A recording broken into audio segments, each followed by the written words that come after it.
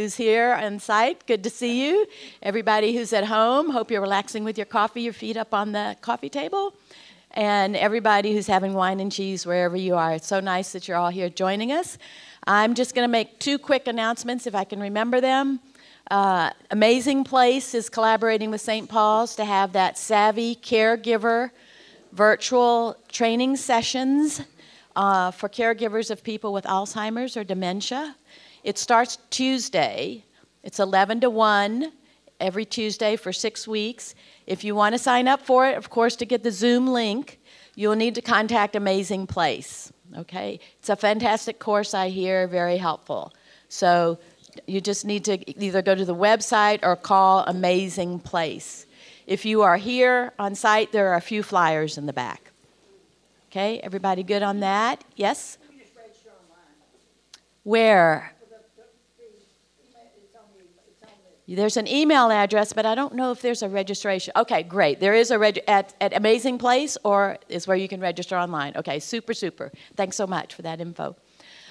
Secondly, Ordinary Women is collaborating with Boynton Church to try and establish an after-school music program.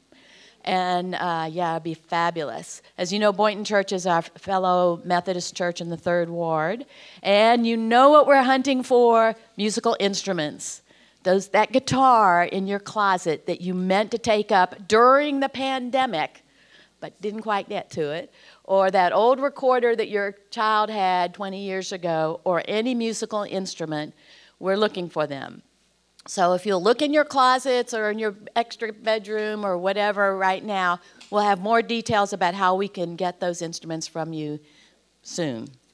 And the only last announcement is we are still collecting financial donations for worthwhile causes. So don't forget to go to drop something in the brass plates at the doorway. And that's it from me. I'm going to turn it over to this great couple here. Couple. Wow. Hello, honey. Hi. I took my girlfriend out for dinner Friday night. Did you tell her about me? I didn't tell Sherry either. Okay, I have an announcement. I had hoped that Ordinary Life would be able, I put this in the preview that went out, I had hoped that Ordinary Life would be able to have groups of people who would watch Conspire's this would be Richard Rohr's last conference, which is September the 24th, 25th, and 26th. And Diane Schinke, who's not here today, was going to organize that. But her reading of the website said that it did not look like it was possible to do small groups. You can look at it and you might change your mind about that. But if we could organize something so that as small groups we could attend this would be Richard Rohr's last conference. It's going to be virtual. There's no in-person attendance. I think registration, therefore, is kind of unlimited. And the speakers are people that you have either met in this room or you have heard us talk about over and over and over. One of them is Jim Findlay. One of them is Barbara Holmes. One of them is Jackie Lewis, who was here with us during the pandemic. Brian McLaren is going to be one, and Richard Rohr. So it's September the 24th, 25th, 26th. And you can gain more information by going to cac.org. Easy to remember, Center for Action and Contemplation.org. So I'm thinking that if we could work out some small group thing that Ordinary Life would pay for registration for that. Yes, I don't see why we couldn't just project it, broadcast it. Well, Diane said it didn't look like from the website that was a possibility. So if somebody is more technically skilled than either of Diane or me, then if you look at that and come back next Sunday and say, hey, we could do this, that would be great, because I think it would be a good thing for us to do. We could look at Richard until he agrees. Mm-hmm. Yeah, but he's not in here yet. Yeah, he would be someone to ask about that too. Yeah. For Father Richard Rohr has influenced me in a lot of ways for a long time. I've quoted him a lot. I've been so glad to have met him, to have been engaged with him, to not only attended conferences, but also to have attended a male rite of initiation program that he does. So there were two other guys. Josh went. Dean McKenzie went from this group to go. So I just have the most admiration for Rohr. And if anybody is looking for a book to read that really will get you grounded in the kind of spiritual practice and discipline, his book, Everything Belongs, is probably his most popular book, although he's written a shelf full of books that I would recommend. Okay. So we dedicate this time today to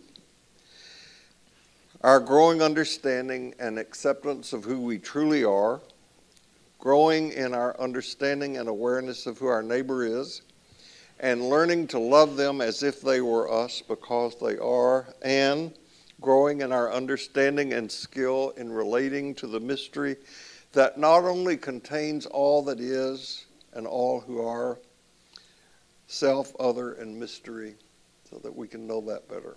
And no matter who you are, no matter where you are in your spiritual journey, you are welcome here. So last week, we gave you an assignment. Remember? Oh, a lot Don't of blank look at faces. me like that. Last week we used as a launching pad a story that Jesus told about a man who stumbled across a treasure hidden in a field. And we sent you out with the invitation to be open to discovering treasure. So how did you do? I want you to notice the rush of hands that go up into the air. We'll mail you your grades this week with comments. What? I didn't hear that. What? That's harder than I thought. Yeah. It's harder than you thought. Yeah, so I just kept asking and saying, show me what I can't see. I am open to seeing what I can't see. So, That's a beautiful prayer. If you didn't hear it, it was, show me what I can't see. yes. Yeah. Lucas, I didn't seek it, but it found me. what'd you find? Just presence. Presence? Yeah. Presence, like awareness. It's a great gift. Yes. We visited some friends in Maryland, and they were having 17-year visitation of cicadas. Mm. And I discovered the field, the forest, the floor of the forest was littered with the remains of cicadas. And it may seem like, ooh, a bug, but it was a representation of the cycle of life like I've never seen it before. And I decided to make an artwork out of the cicadas that I smuggled back on the airplane. So if we get a cicada outbreak here, we know who to talk So to. since we don't have a mic on him, can you paraphrase what he said? Being in Maryland and seeing all the carcasses, really, of cicada shells, we're in this 17-year cycle of cicadas emerging and bringing some home to make an art piece. So we'll see what you make out of that. Maybe a coat with cicada shells. Yeah. So one of the things that has motivated me for much of my life has been trying to figure out a couple of things. First, is there a treasure map that I can use? Something I could use to guide me on my quest for what at the time I referred to as peace of mind. I don't use that phrase anymore. And the second thing that has guided me is by observing those people whom I have concluded have found the treasure. I've been very curious about how they did that and what they had done to have it for themselves.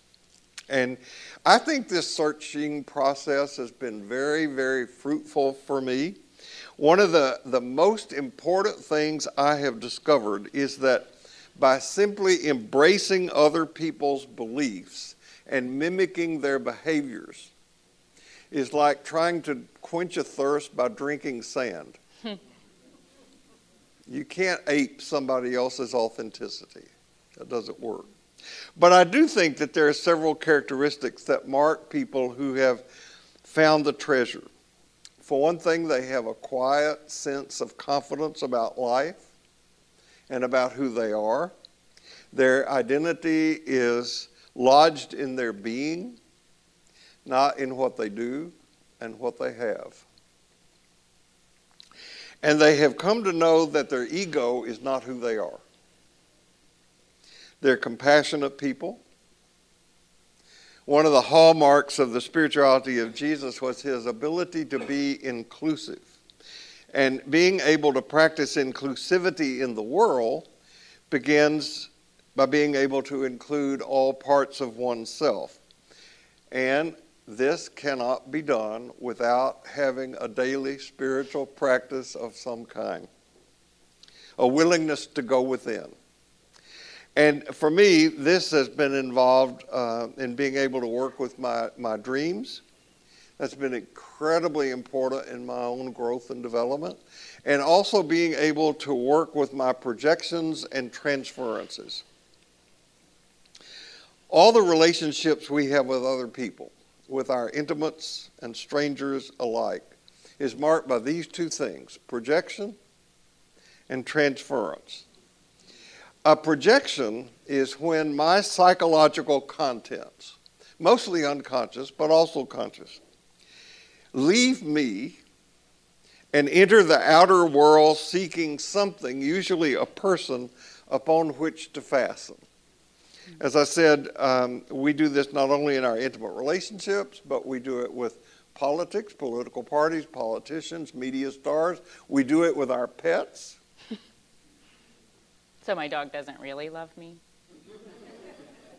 I think your dog probably thinks you're the food god. Yes. And that's that's an important thing for the dog. And the other dynamic, also unconscious, is transference. And transference is when I transfer to someone else my personal history in regard to the kind of experience I'm having. I know exactly what you're thinking. That's transference. That's transference. Or the assumptions we make about what other people think, about their motivations, and all that stuff. We can give this also to media stars, our pets, our partners, our church, our government, and so forth. But what happens in the transference process is that we relinquish our adult responsibility. And one of the hallmarks of the spirituality that we're trying to communicate is a grown-up spirituality of mature people. So that when we are involved in active transference, we avoid, we comply, we try to control, we do everything except just be with what is. So people who found the treasure that we are talking about are growing in their ability to be free of these two things, to be aware of them first and not to be caught by them.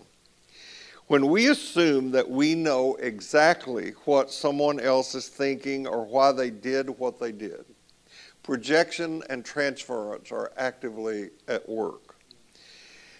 People who have found the treasure are also people who have an attitude of gratitude. This is why I encourage you to keep a gratitude journal. They're comfortable with solitude and silence. They don't have to have the TV on all the time. They don't have to have the radio on all the time. And at least this is true for me in my evaluation of others. It might not be true in your experience, but these people who have found the treasure are joyful people. They're happy. They smile a lot, like the Dalai Lama, like Thich Nhat Hanh. They are just joyful. And I have come to the belief now that I'm much closer to the end of my life than in the beginning, that the reason for this is these people are not afraid of death. They know that nothing lasts, and that attempting to hang on to things and people keeps them from changing and growing. Trying to hang on to things is like trying to jump into a lake and swim with a 500-pound rock tied to your feet. Those people who most fear death are the ones who most fear life. Life carries all things away, and the ego craves stability and permanence. So the people who found the treasure don't cling. They don't cling to anything. They don't cling to anyone. And when we're free of the fear of losing others, then we're able just to sit back and be. We can become like a mountain spring that's always fresh and sparkling. So the checklist that I use to see how, if, and where I'm growing, or not, is short, it's simple, it's gloriously complex. Am I growing in my ability to experience and express peace, love, joy, patience, and humility? Now, there's good news. There's treasure to be found. I hope you find it today in here. It's here. It's right here. As a matter of fact, I think if you can't find it here, you're not going to find it anywhere. And is that true for no matter where you are? Huh? And might that be true for no matter where That's you are? true for no matter where you are, but you can only be here. That's right. Can't be somewhere else. Although usually we are. You got that, right? That's the problem. We're not here. We're either out in the future or we're in the past and not in the present moment. So there is more good news, and there is in a parable that Jesus told that we're going to deal with that parable today. Jesus said, the Father's imperial rule is like a merchant who had a supply of merchandise, and then he found a pearl. That merchant was prudent. He sold the merchandise and bought the single pearl for himself. That's in the Gospel of Thomas. It's also in Matthew, but that's in Thomas. This is the way that Eugene Peterson translates it. God's kingdom is like a jewel merchant on the hunt for excellent pearls. Finding one that is flawless, he immediately sells everything and buys it. Now, I want you to notice the difference between the parable we dealt with last week and this one. In the parable of the treasure that was found in a field, the man stumbled over it accidentally. He wasn't looking. He just found it. But in this parable, the merchant is deliberately seeking for something of value. He's looking for the pearl. Your screen says on the hunt for excellent heirs. Well, it should be pearl. That's funny. My Pears, proofreader pearls. disappeared. Oh, me. I forgot to check that one. Sorry. One interpretation of the pearl of great price is that it represents Jesus' death on the cross and his sacrifice for our sins. The sacrifice, our salvation, is the pearl of great price. But this can't be the way that we continue to translate, or we can't stop there if we want to broaden the understanding of Jesus beyond substitutionary atonement or individual salvation. When I Googled this last week, the pearl of great price, this is the first thing that came up from a site called Biblical Answers. Be careful what you Google. Eternal life, the incorruptible inheritance, and the love of God through Christ constitute the pearl, which once found, makes further searching unnecessary. Christ fulfills our greatest needs, satisfies our longings, makes us whole and clean before God, calms and quiets our hearts, and gives us hope for the future. The great price, of course, is that which was paid by Christ for our redemption. He emptied himself of his glory, came to earth in the form of a lowly man, and shed his precious blood on the cross to pay the penalty for our sins. it's a wonderful metaphor for transformation. And of course, what you hear us doing is trying to turn that on its head and say there are other ways to read this. I wasn't satisfied with this answer because it required a lot of Jesus, but not very much of us. So I kept searching. Next, I come up upon how often the pearl of great price has been used to refer to especially girls' virginity. Pope Pius XII used the phrase to describe virginity, and more often than not, it's young girls who are taught that their pearl is God's treasure, not to be given freely or carelessly. I was certainly taught that through cultural values, through different ways of learning. In purity culture, girls are often taught that they are the gatekeepers, the ones who preserve their virginity. So this also creates what we call I'm sorry to use this term, but it's what creates rape culture. What did she do to allow that to happen to her? So often, young girls get the brunt of the shame, if their pearl is taken or given. There was something that I came upon called the cult of true womanhood that was prevalent among 19th century upper middle class white women. A true woman, it says, possessed piety, purity, domesticity, and submissivity. I can't even say it. I'm not pious because I question too much. I'm not pure because I swear too much. I think I might be domestic, but I have a lot of help from my husband, and I'm not submissive. So I'm not really a good candidate for this cult of true womanhood. This did not pertain to indigenous, immigrant, or black women because of prejudice, social standing, and the general lack of personhood given to anyone who wasn't white. Forgetting, of course, that these same white women who were around in the 1800s were also descendants of immigrants. So I found myself twitching a little bit when I read this statement about the cult of true womanhood. This is a magazine that was popular among this cult. The ideal woman was expected to act as a status symbol for men and reflect her husband's wealth and success, and was to create babies and care for them so that her husband's legacy of success would continue. But she was also seen as the angel of the house, whose purpose was to guide her family morally because of the perceived importance of the role. This ideology was imprinted on girls at a very young age. They were taught to value their virginity as the pearl of great price, which was her greatest asset, and to develop the skills to manage a household and rear children. But they were also taught to see themselves as a pillar of strength and virtue who was key not only in providing her husband a proper image, but in raising boys who would later have a direct impact on the success of the nation. Some of those values are not bad, right? Strength and wisdom and caregiving, but then you put that only in the very gendered role of what it means to be a woman, and it's limiting. So I wasn't satisfied with that explanation. It demands what? Was that written by a guy? Oh, I mean, who knows? I didn't, as soon as I read that, I was like, I failed. I do not belong in this cult of true womanhood.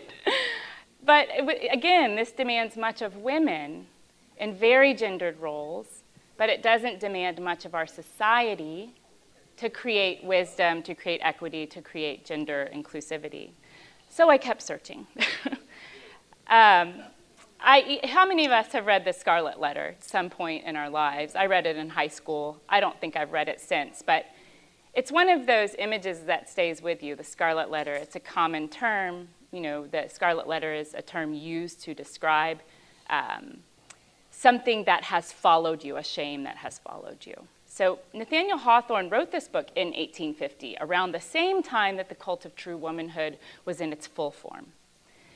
So he was thought to be one of the first transcendentalists who believed in the individual right to pursue spiritual transformation as opposed to, so apart from the largely Puritan society and the Puritan church.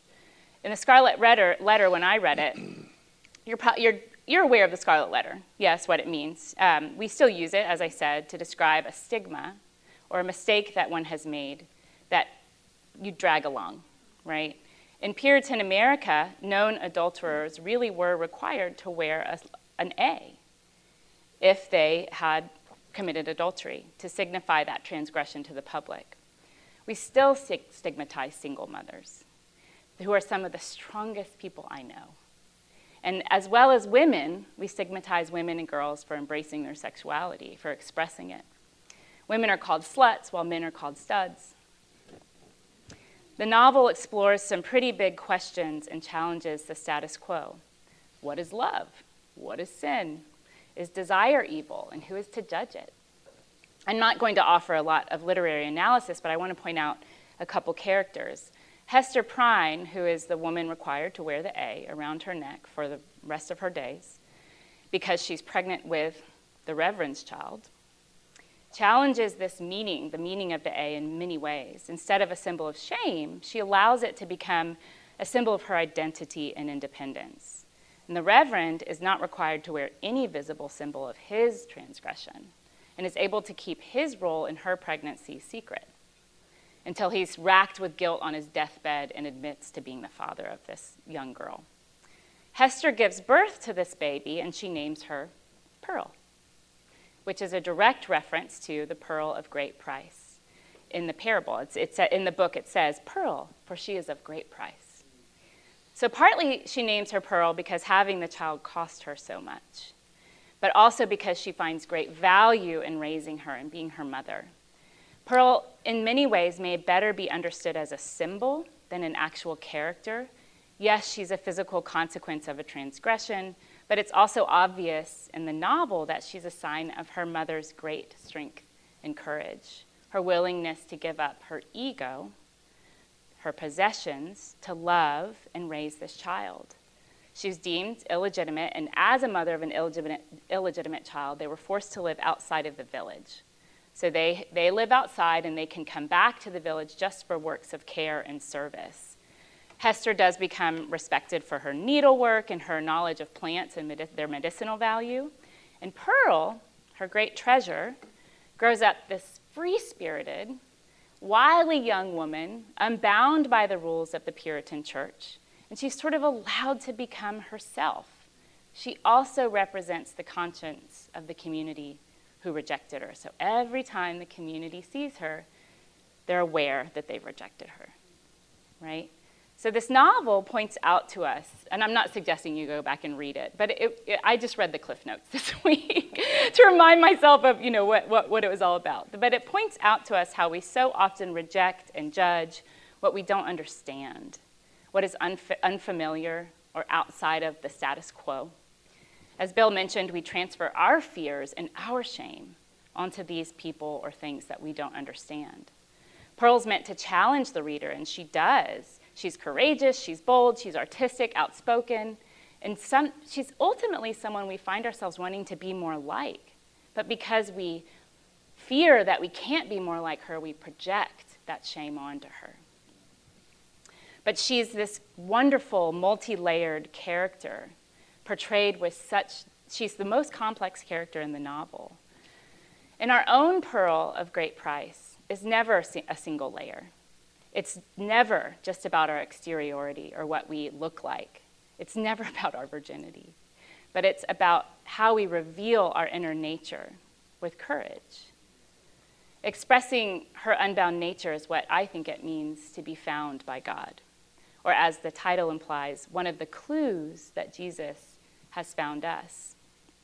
What Hester finds in Pearl is that there's nothing, not a thing, that cannot be transformed by love. She learns to see that her daughter is not born out of evil, as she was initially taught. This is an evil child, born out of lust and desire. She learns, no, this child is love. So as she learns her daughter's spirit, sees how free she is, she says, throughout all there was a certain depth of hue which Pearl never lost. She realizes that love is the most powerful antidote to shame. So I think that being found is allowing ourselves to be loved and be love in more free and open ways. And that's what I think Hester learns in raising Pearl. So this parable that we're looking at is really unique in the collection of parables we have from Jesus, because it is the only parable that we have that deals exclusively with a member of the upper class. There are upper class people in other parables, but they are always interacting with somebody of the peasant class. But here, this merchant stands alone. And the pearl, as Holly's just said, is a metaphor.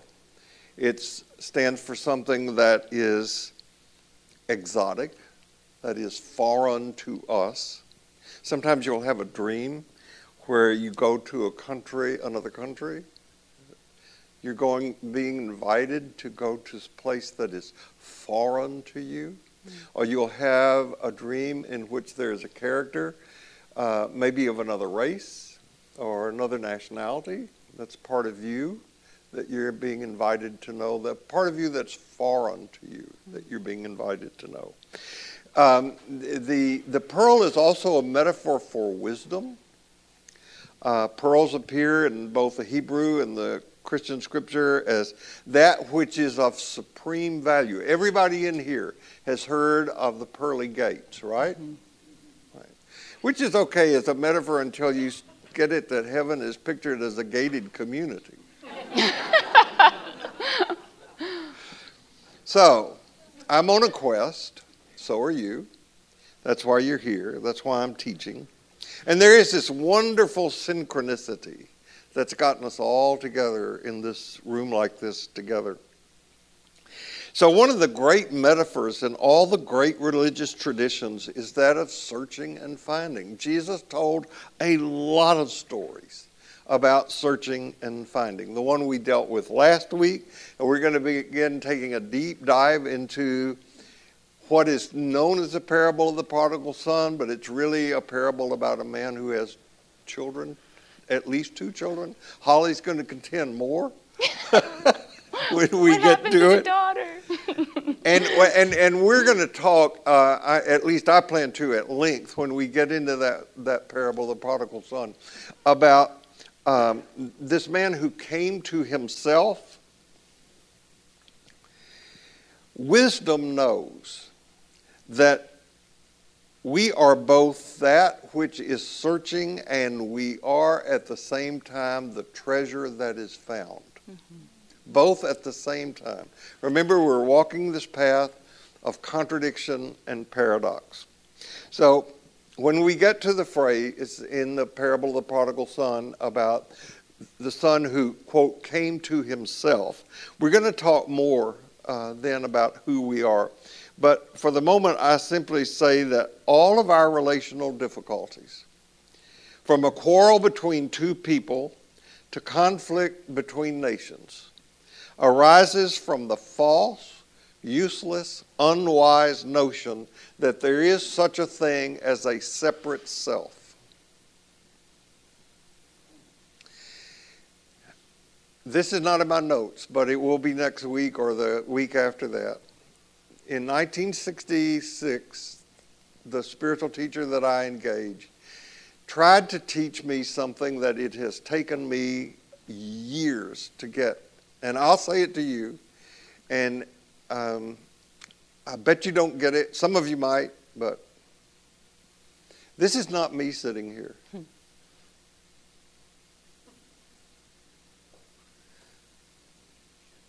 This is a part I play. I hope I play it with authenticity. But this is not the part that Sherry will want to see across the dinner table tonight.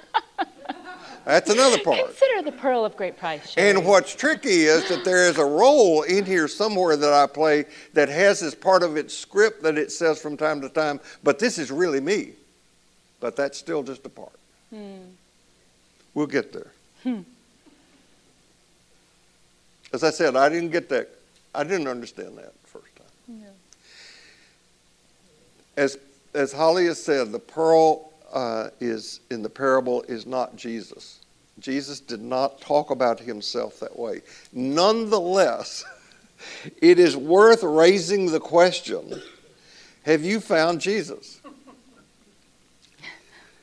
Because the Jesus most people know is an invention that people in the church have created to meet their needs and support their values. Jesus did not share our values. His understanding of the world had nothing in common with our thinking.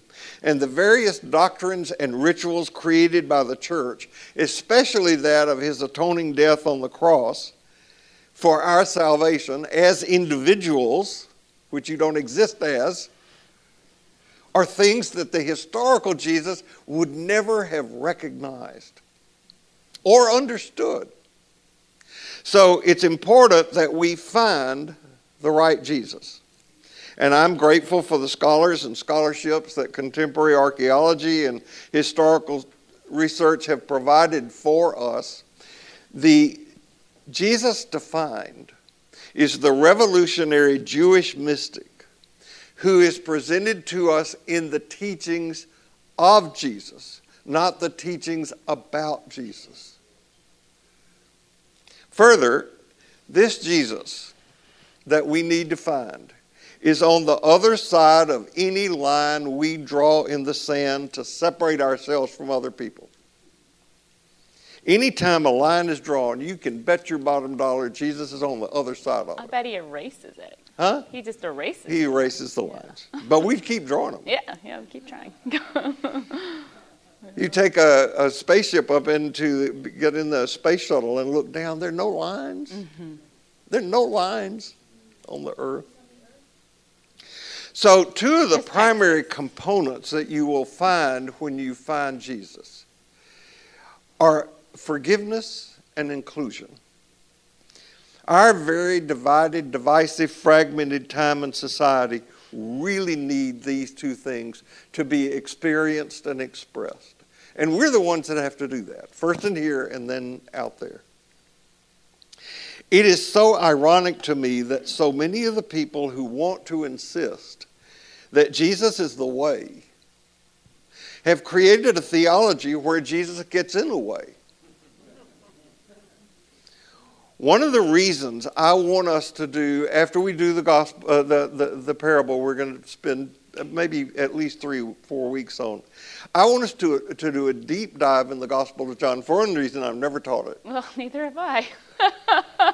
We're on the same page there. Oh, no. I think that it will aid in our being able better to answer the question, have you found Jesus? One of the things that strikes me so much about as we're reading the John Shelby Spong book is that he's so clear that Jesus was very Jewish and that John is a very Jewish text. And so it's a great book. And if you start reading it, I encourage you to kind of read along as we go through John. The book is the fourth gospel, Oh, yeah. Tales I should of a mention Jewish that. Mystic. Yeah, I have a hair. It's tickling my face somewhere. Anyhow, the other thing I started researching was how a pearl is formed, an oyster that creates a pearl. I don't know what the writers of this parable or even Nathaniel Hawthorne knew about the formation of a pearl, but it is such a great metaphor. First of all, pearls are the only gemstone that come from within a living creature. This is a creature with a beating heart. These words are so tiny on the anatomy, but it has a heart, and a pearl comes from that. Second, the formation of a pearl is the oyster's way of protecting itself from foreign substances. You can read that two ways, but I want to explain how I read it. When a perceived danger slips into the oyster between its mantle and its shell, it irritates the mantle. So the oyster secretes a kind of substance. So think of it like we get a splinter, right? Our body immediately reacts and it starts trying to get rid of the splinter. The oyster, instead of trying to get rid of the splinter, secretes this substance made of calcium carbonate, which is the same stuff that the shell is made out of, around the splinter. So it encapsulates this irritant. It's the same substance, the same nacre substance that's used to create a shell. Anyone wearing pearls today? Nope. My granny had a set of pearls. So I want to say this again. Instead of rejecting the splinter, the oyster incorporates it, becomes one with this pain, this irritant, It integrates it and produces something beautiful. The formation of the pearl is an act of healing. That was incredible to me, to just sort of let that land on me. This nacre layering process can take months, so it can take 6 months, it can take up to 5 years. So rest assured that this transformation doesn't happen overnight. The pearl is not produced, taken out, produced, taken out, and produced, taken out. It's layer upon layer upon layer of this shimmery protective coating. And each layer is a part of this oyster's story, a part of its progression. And some oysters, rarely, can produce 2 to 3 pearls over a lifetime. These are the ones that are cultivated, that are kind of maybe grown in oyster farms, and they can carefully dislodge the pearl. But many oysters die after they've given their pearl. And the oyster that produces the pearl of great price, a large one, sometimes oblong, sometimes pear-shaped, as it's set up there, usually only makes 1 per lifetime. Here's something else really cool about oysters that I read. I had no idea. They are hermaphroditic, which means that they start their life as male, and they're male for about 2 to 3 years, and then they change to female in the last years of their life. So they integrate the splinter, the irritant, they also integrate their maleness and their femaleness. The oyster does not even have to think about creating a pearl. My son, we have a whole bunch of chrysalises in our garden right now. We have a bunch of butterfly-producing plants, and some have been eaten by birds. My cat, in fact, went up to one and just knocked it off, but she doesn't know. Nevertheless, my son asked, well, how does the caterpillar know to make itself into a butterfly? And I was like, it doesn't. It just does. It just doesn't have to think about it. The pearl is the same way, or the oyster is the same way. It doesn't think about it. It just does. So I often wonder, what would we be capable of if we didn't think from our fears and our self-consciousness and our ego, but incorporated all of our experiences as part of the process of becoming whole? We could become healers instead of hurters. If one interpretation of the pearl of great price is that the seeker is God looking for you, then what is to be realized about the pearl which is in you? It's something that you become over time. It forms within that hardened outer shell of what we might call our ego, our protective shell. In some ways, this guards us, what is within. So the ego is protective. It guards the treasure in some ways. But if we lead from it, we never actually produce the treasure. We never actually reveal it. So all the while, if our experiences, the good, the bad, and the boring, they all give shape to what is being formed within. And to dislodge this pearl from the oyster, the outer shell has to be pried open. And sometimes a little ligament has to be cut in order for that pearl to be extracted. So if God is the seeker, and I want you to imagine that for just a second, God is not a being, but being itself. So if reality is seeking us, God does not actually demand flawless perfection. In fact, in many places, the pearls of the greatest price are the ones that are the odd-shaped, the oblong, or the pear-shaped, because they're unique. So nor does God demand from us flawless beauty. Remember that even the pearl, in the center of our being, wraps itself again around something like a splinter, around hurt and pain. It wraps itself around the experience of being hurt first and then creates beauty. Like Hester, I think Hester Prynne in Scarlet Letter, I think we can learn to shape something beautiful out of our brokenness. She did not so Pearl, her daughter, is the symbol, the living symbol of her Scarlet Letter. But she becomes the most beautiful symbol of her life, the most treasured symbol of her motherhood. So this is a kind of mitzvah, a kindness.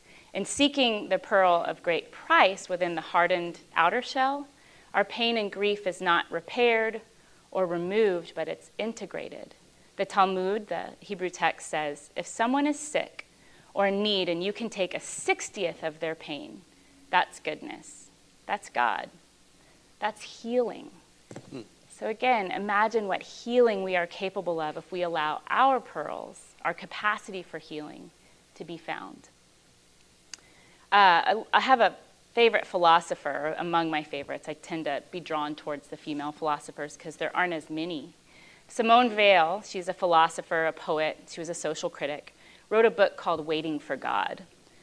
Her book is full of paradox and contradiction and hyperbolic reasoning, and she never attached herself to the church as a nun or as a mystic, because she wanted and searched for God in the flesh, in the world, through direct experience. She thought the church was hypocritical and in danger of standing in the way of what she called implicit faith, our yearning, our own seeking, of being the seekers of the pearl. She also did not want to feel separate from ordinary people. She just didn't want to feel like she was other than the people on the street. The book is mostly her letters written to her dear friend, Father Perrin, who was a Catholic priest who implores her always to be part of the church. You need to be part of the church. And she keeps saying, "Dear Father, no." And here's why. The title, I think, expresses her deepest longing, to be found by God, waiting for God. And as she writes in one reflection, to be eaten and digested by God. She writes, "We cannot take a step toward the heavens. God crosses the universe and comes to us. And there is no other proof of God but the universe itself, with the totality of all the reasoning creatures it has ever contained, does contain, or ever will contain. This is the native city to which we owe our love. This place, right here, right now." So we may be waiting to be found by God, but it already surrounds us. It already consumes us and pours through us. Sometimes we're seekers, sometimes we're sought, and always it's going to be about prying open that hardened shell of protection and revealing our pearl. I think this got us started on thinking about this parable, the Meister Eckhart Book of Secrets poem. If we haven't mentioned this book before, it's called the Book of Secrets, and I forgot to mention that Adam told me that it's actually available for free, as a free download as a PDF on Google Books. Is that right? Audible. Audible. Yeah, free audio. Here it is. "The truth is all that matters, but it's hid deep in the darkness, a mystery so great and sublime that no words can hold it. So empty yourself of what you thought. You knew about it and trust the silence at the beginning and the end of thinking. This is where God waits to find you, the pearl of such great price that you must forget what you know and sell all you have to acquire it. Once you do, it is all you need. Nothing else matters." So I finally found an explanation of the pearl that I was satisfied with. And I'm going to keep searching. So we are in the heart of sacred mystery, and sacred mystery is within us. Now, I don't know about you, but I am more often than not unmindful of this. We get distracted. We lose our standing. So these two truths remain out of sight for us. They remain buried. And we can stumble over them, or we can go searching for them. Either or both at the same time. But if we reside safely in sacred mystery, and that sacred mystery is within us, then there's nothing to be afraid of. There's every reason for joy that leads us to fulfill this, what I call moral obligation to be happy. Now, I think there are two major reasons we don't experience this realm of identity either within us or in the world. First, we are seldom present to what is. And second, we think we know who we are. And that gets in the way of knowing who we are. In both the parable we looked at last week, a treasure hidden in a field, and this one, the treasure and the pearl are found accidentally. Though one person was not looking, the other was. They're still found accidentally. They were spiritual accidents. And the reason we have an intense daily spiritual practice is to make us as spiritually accident prone as possible.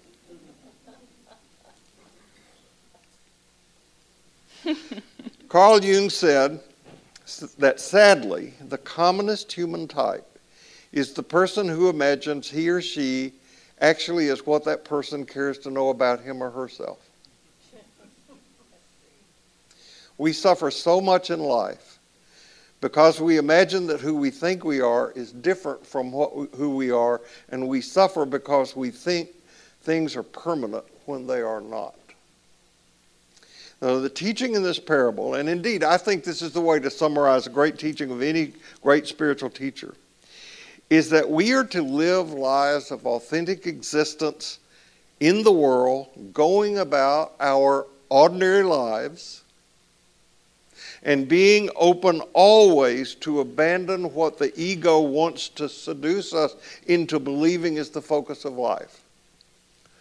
So I believe it is very important to find the right Jesus,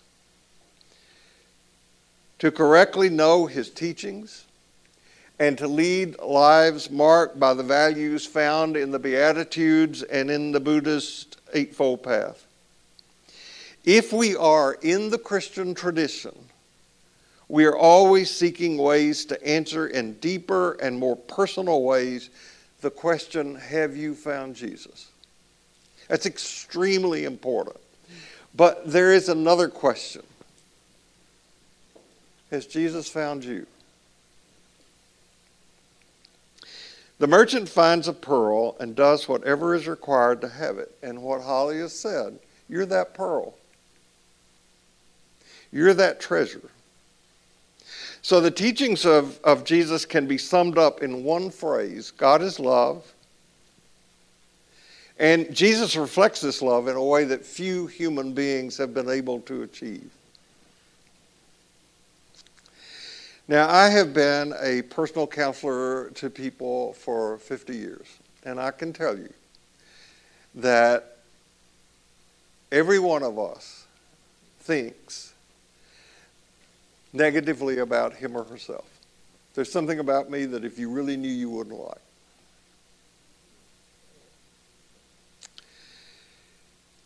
There is an old legend that after his death,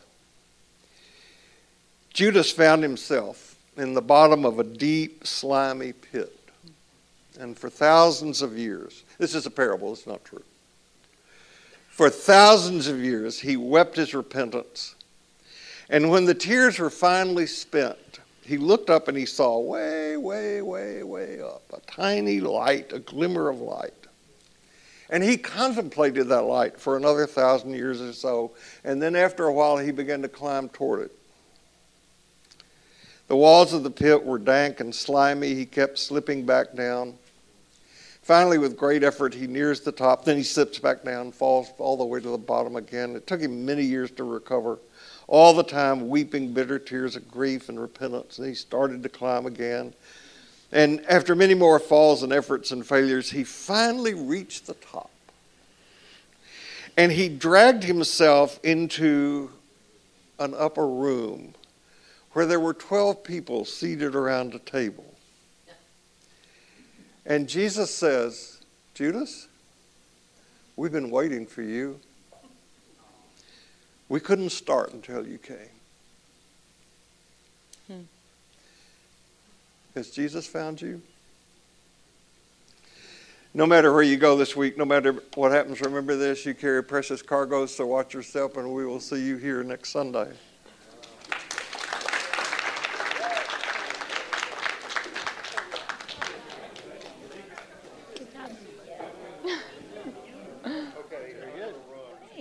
I sure can.